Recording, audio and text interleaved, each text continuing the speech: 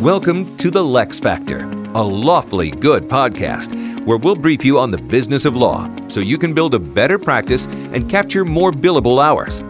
Hey everybody, welcome back to the LeXFactor. I'm your host, Lauren. Lauren. Aw, Brad, thank you. That's yes. an aggressive clap, too. I wanted to make sure everybody knew how excited we are that you're back from Brad. the holiday break, and just so grateful to be a part of the podcast. I'm actually standing for those in the audience. That's a you look like you were sitting to me. I'm very short. It's embarrassing, really, but thanks for telling everybody about me. That's just. Well, Brad's here too. Oh, well, thank you. Yes, I am. Usually I say my own name, but that was different. I kind of liked it. I'll just talk for you from now on. Okay, I'll just move my mouth. Okay, perfect. No.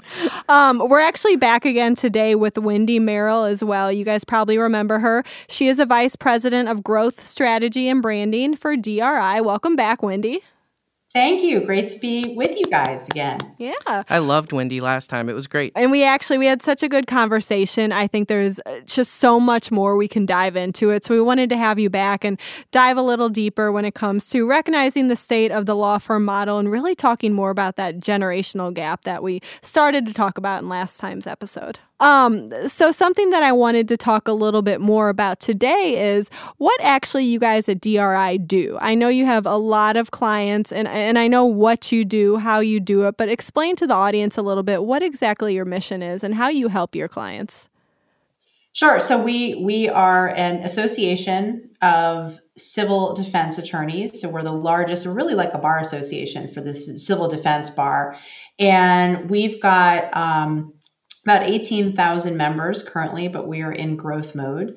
And our members represent clients, anything from product liability to trucking liability to asbestos, toxic tort, et cetera. So anything and everything that has to do with the civil defense bar. We've been around for 60 years.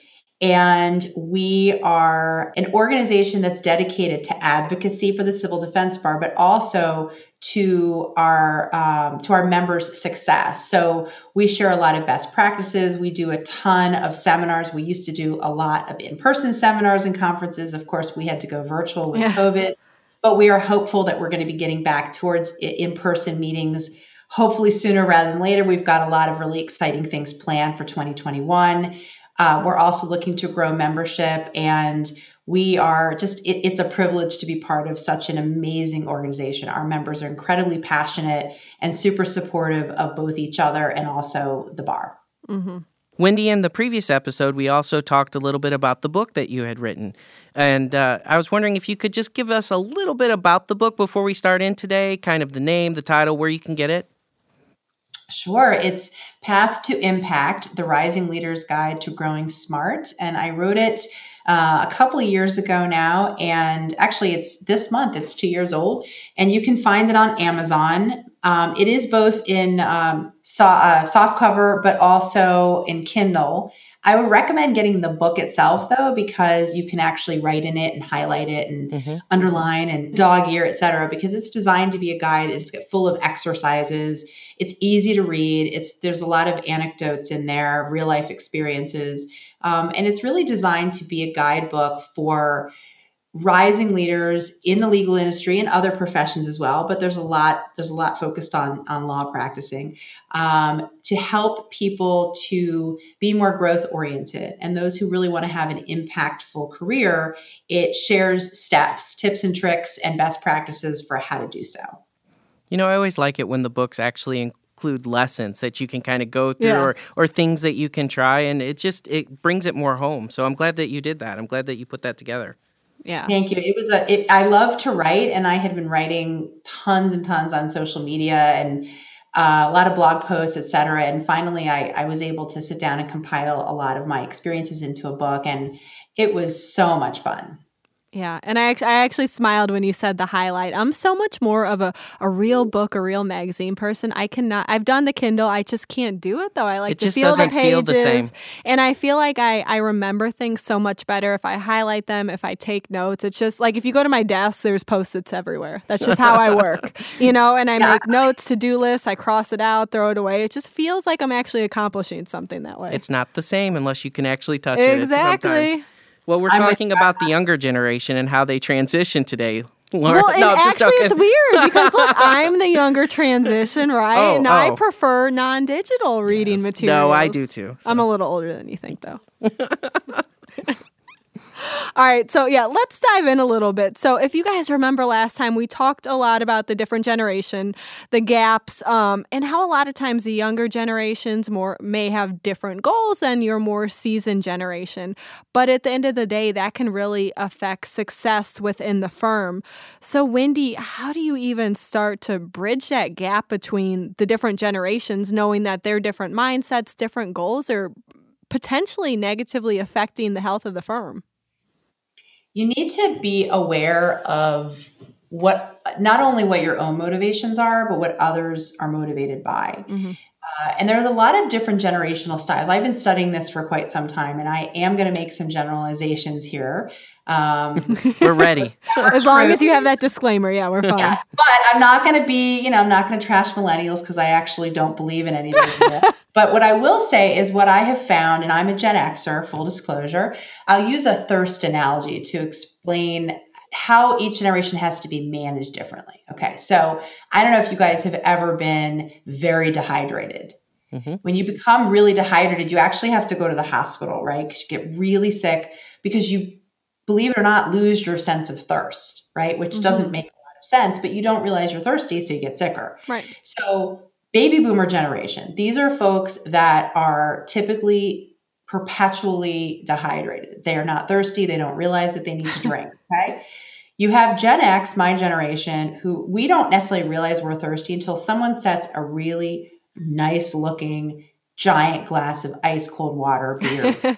And we're like, oh my gosh, I was so thirsty. Thank you so much for giving this to me. Could you please show me where I can get a refill? And I'll do it myself. The millennial generation is perpetually thirsty, but they cannot necessarily figure out where to get the drink themselves. So when you've got a generation over here that's not thirsty, and you've got a generation over here that's really thirsty, the two are not going to understand each other or anticipate each other's needs. So what do we do about this? We have to recognize how everybody thinks differently, right? And an example, real life example of this might be someone who is maybe the managing partner who happens to be maybe an older Gen Xer or a baby boomer who is used to, came from a culture of management of fear, maybe a benevolent dictatorship, which definitely happens in some companies and firms. Right? And they're used to sort of, being yelled at or, nobody ever took the time to recognize what they wanted out of their career. Well, they need to stop for a minute and say, hang on a second, just because that's how I was raised in the business, that's not necessarily what my younger counterparts are experiencing or need. And on the flip side, younger attorneys have got to be much better advocates for themselves. I find that younger attorneys are woefully I'd say unskilled in terms of being able to advocate for what they need and identifying, understanding their value as well as maybe where they need to grow and then putting their hand up and asking for help. So if you've got these two extremes that aren't necessarily taking the time to understand each other or empathizing, that's where the communication breakdown is. And that is at the heart of a lot of challenges that our firms are facing. Yeah. So it seems like, and that makes me think about that middle management role or that Gen X role, kind of the in-between, whether you're looking at it from a age generation standpoint or maybe in hierarchy standpoint within the firm. It makes me realize that there's probably a lot of importance on that middle role there, just because they're kind of the connection up and down. They can help that higher or maybe the older generation realize some things, but they can also help that younger generation or that lower on the totem pole realize, hey, we know you're thirsty. Let me help you get there a little bit. Right. I mean, that's how I've seen my own personal role in a lot of the work that I've done, just because I've worked, I was raised by a baby boomer. So I was raised with this particular work ethic and, school of hard knocks and expecting very little, right? But I spend so much of my time with millennials, with younger people. And I actually tend to relate, I think, better sometimes to those that are younger than me and less experienced than me, just because, I don't know, I guess I have hopefully high energy level. I still think I'm maintaining a relatively decent level of coolness, I think. Don't ask my partner that, but and I do understand technology and I utilize technology. So I do feel like we do play an important role, and many of us are starting to step into managing partner roles as well. But what's interesting is that we're the unsung heroes. You don't really read a lot of press about us. You read it about the bookends, right? But not us. But we are here and we do play an important role. Very important role, yeah. Bridging the gap. Exactly. It's funny because before you got on today, Brad and I were both put in this situation today where we were faced with terminology, slang that neither of us knew. And we were like, oh, man. Have to Google it. Yeah, Brad had to Google it and I had to talk to somebody about it. But I was like, oh my God, I'm rarely in a situation, I'm a millennial. I'm rarely in a situation where I actually don't know what slang is. And yep, I was taught my lesson today. So was Brad. So I do like what you were saying, kind of how you went into each generation and kind of what they're looking for. Early on in my career, a colleague and I actually put together a performance review program, and it was based upon perception and based upon real-time feedback.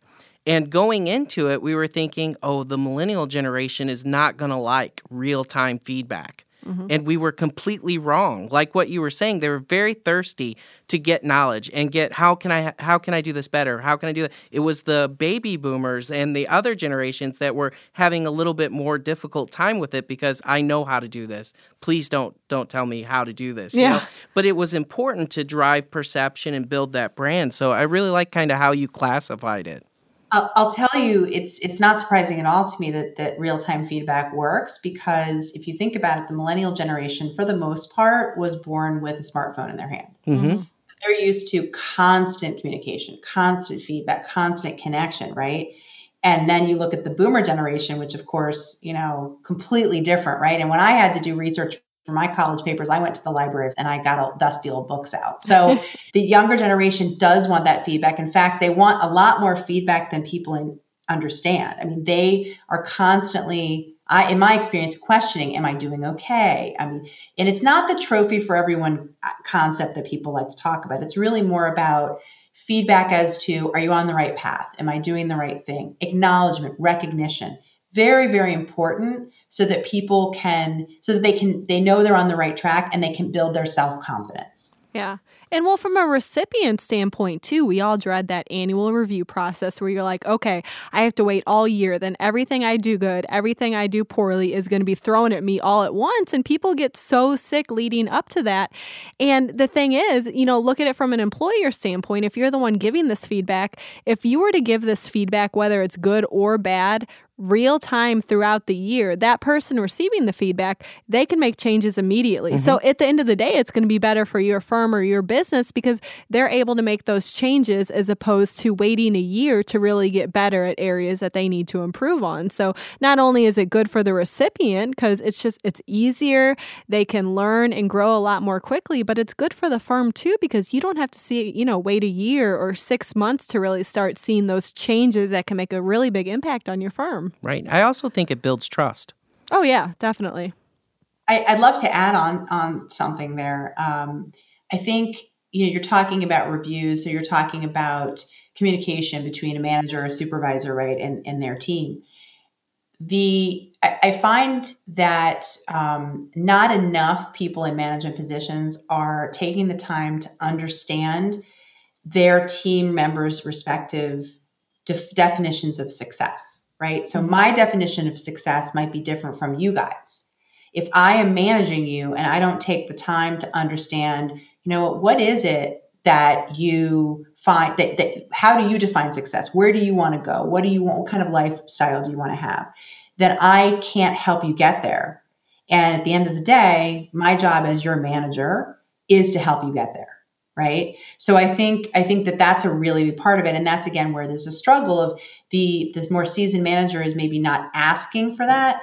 And the younger professional is not advocating for that. So there's this disconnect. So the improvement of communication is so critical to the success of firms. Ironically, lawyers communicate for a living. However, I found that when you're talking about within a firm, how things should be working, the communication often breaks down. Yeah, but I think we all know that lack of communication, not only with the clients, but internally, it's just going to cause those further and further breakdowns, which is at the end of the day, it's going to affect your business model, and your relationships with clients too. So something that you mentioned, Wendy, that different roles, different generations tend to have different ideas of what success is, even just different people in general. So how do you, as a leader, how would you really suggest leading those different people to success, knowing that success is different to all of them? How do you really create that competent group of leaders within your organization?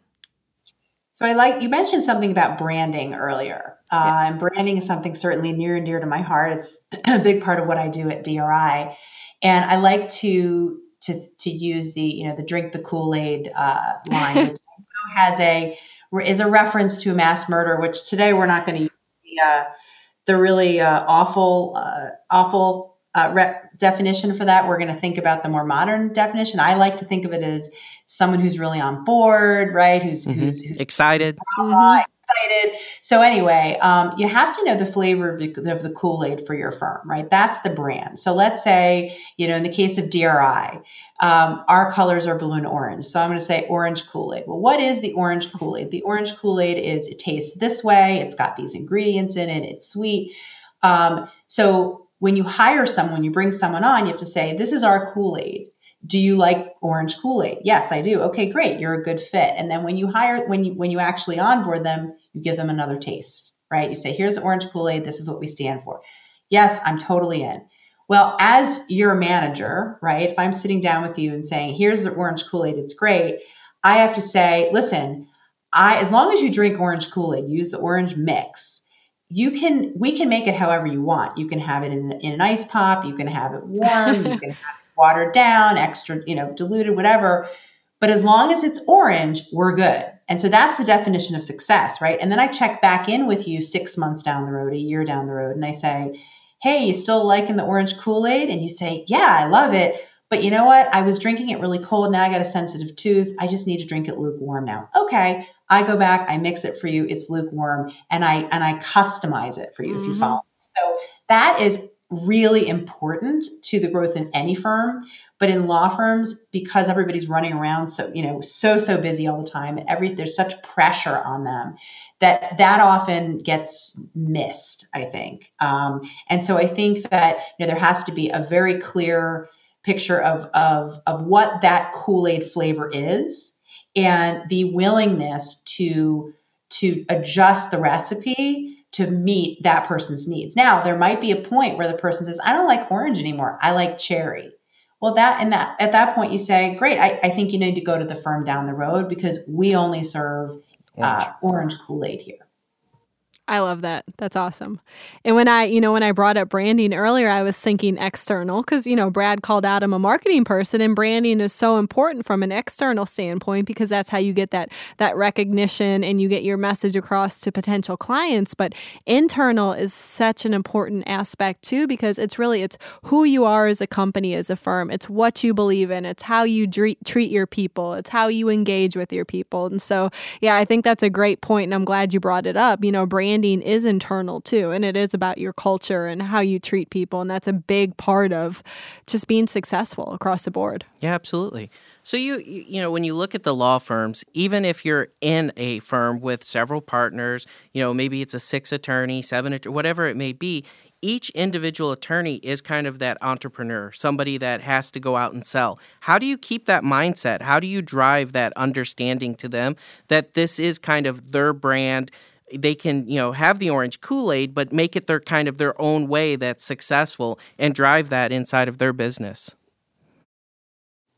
Well, I would say that if you're not already in an entrepreneurial mindset, which most lawyers are not, you certainly don't learn that in law school. As a matter of fact, most lawyers are risk adverse just by their very nature, and entrepreneurs tend to be, more embracing of risk. Mm-hmm.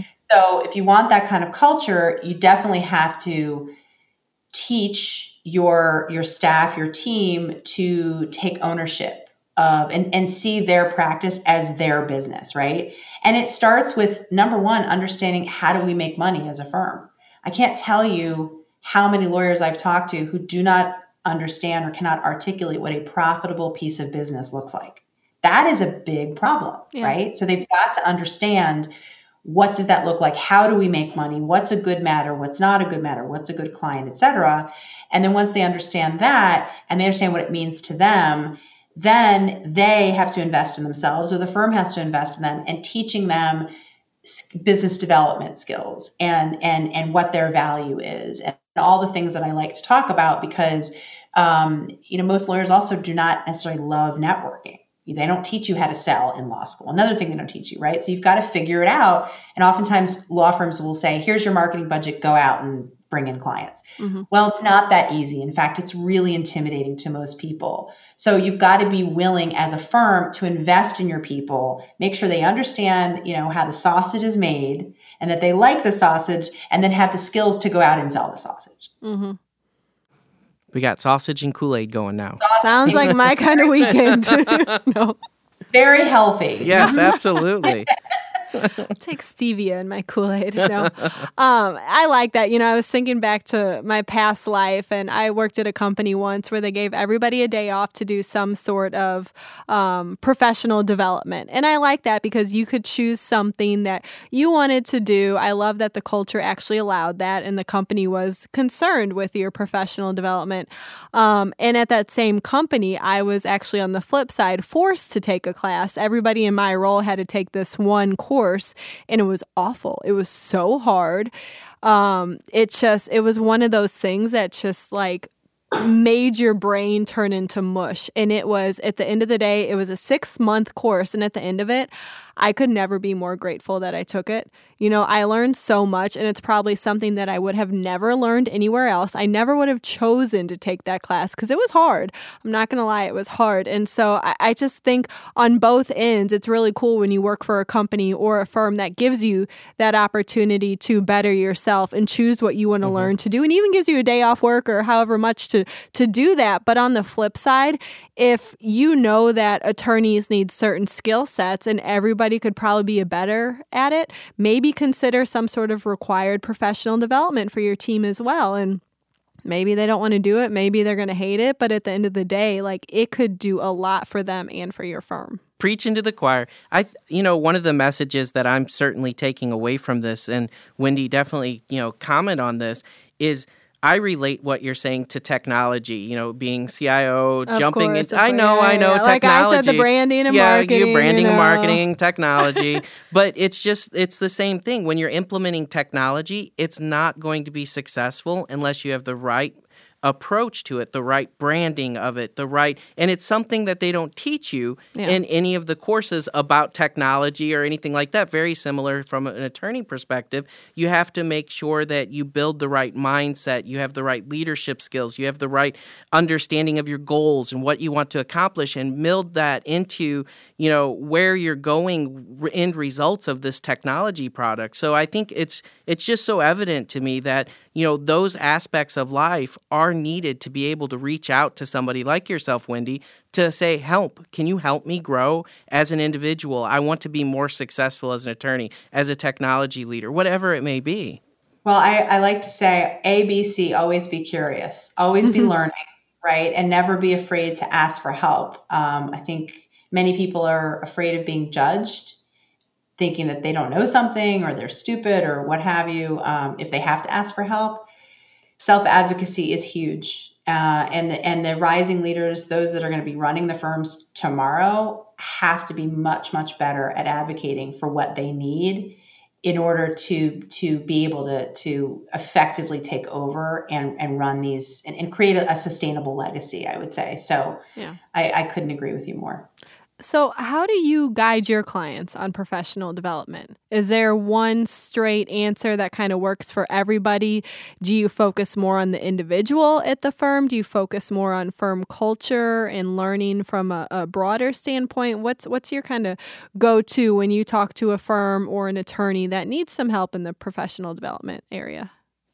So I used to, in the beginning of my consulting business, I was consulting with firms, and then I changed and I started working exclusively with individuals, other than doing some work for, with a DRI, as I had mentioned earlier, et cetera. But The reason for that is because, the firm can do all the right things, but if their people are not invested in themselves, right, and they don't have a solid foundation of self-confidence, a sense of value, ability to advocate for themselves, and knowing how to network, which is, I think, one of the most important, if not the most important life skill, then it doesn't matter all the greatest intentions and biggest investments in the world of the firm. If the individuals are not feeling it, it's not going to work, right? And I just personally, I find that to be, it's just my own thing. I find it to be really fulfilling to work with individuals in that way, or small groups.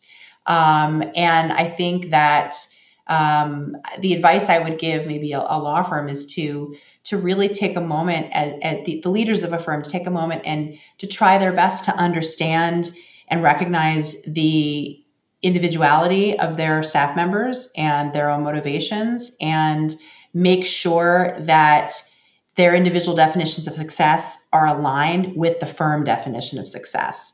Because we can't assume anything. We need to be pretty explicit about these conversations to make sure that we're all rowing in the right direction.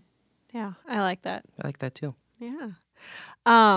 So Wendy, as you remember from last episode, we kind of like to end with 3 takeaways. So if you could say, this is the one thing I want you to take away from this episode when you stop listening today, what would that one thing be, really?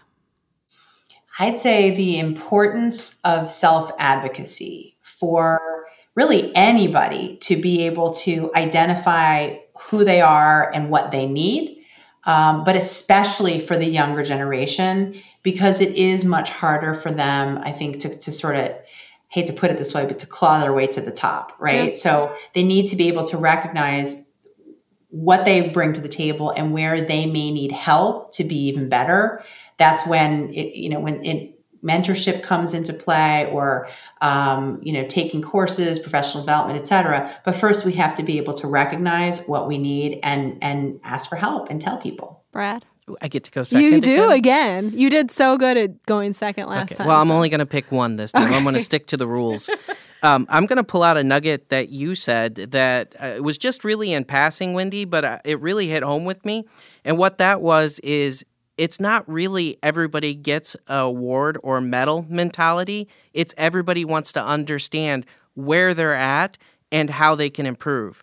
And that's a distinction that I think is missed a lot of times, and maybe people don't understand that, and that's why everybody does get a medal or something like that. But if instead we took the time to really build that relationship, let everybody know where they're really at, have that feedback back and forth, it's a much more open, honest relationship. That's really what we're looking for. And I thought that was very powerful that you said that in passing. Thank you. Yeah. And I'm going to go with the adjust the Kool-Aid. So I loved your analogy. But at the end of the day, it's like the Kool-Aid can't be the same for everybody. My husband likes his with a little bit more sugar in it. We're talking real Kool-Aid here, and some people like it a little less, with less sugar, a little more diluted, like you talked about. And it doesn't mean that Kool-Aid or that culture or that firm doesn't work for you. It just means that everybody's a little bit different, and you as a manager have to respect that. You have to foster that. And then if you're able to do that, everybody on your team, everybody within your firm, they're going to be successful. They want to be there. They enjoy working there. They're just a little bit different than the person next to them. I'm a little bit different than Brad. We probably like our Kool-Aid a little bit differently, but we can both move our company forward. And still have the orange Kool-Aid. And still, it would be orange too. Mm-hmm. Yeah. Absolutely. I love Purple too. Purple would be good. Purple Kool-Aid. Yeah. All right, Wendy, again, we just absolutely loved having you on. I really appreciate you being here again. You were so fun to talk to. Absolutely. Thank you so much. What a great way to spend a Friday afternoon. And this was a really fun conversation. And I love what you guys are doing. Oh, thank you so much. We loved having you on. I think we're all going to go have our Kool-Aid and sausage party this weekend. So, Wendy, we'll let you get that started. All right. Guys. Thank you so much. And thank you, everybody, for tuning in to another episode of The LeXFactor. And we'll talk to you next time. Talk to you later. Bye. Thanks for tuning in to The LeXFactor. Lexicon takes care of business so you can take care of law. Learn how to build a better practice at lexiconservices.com.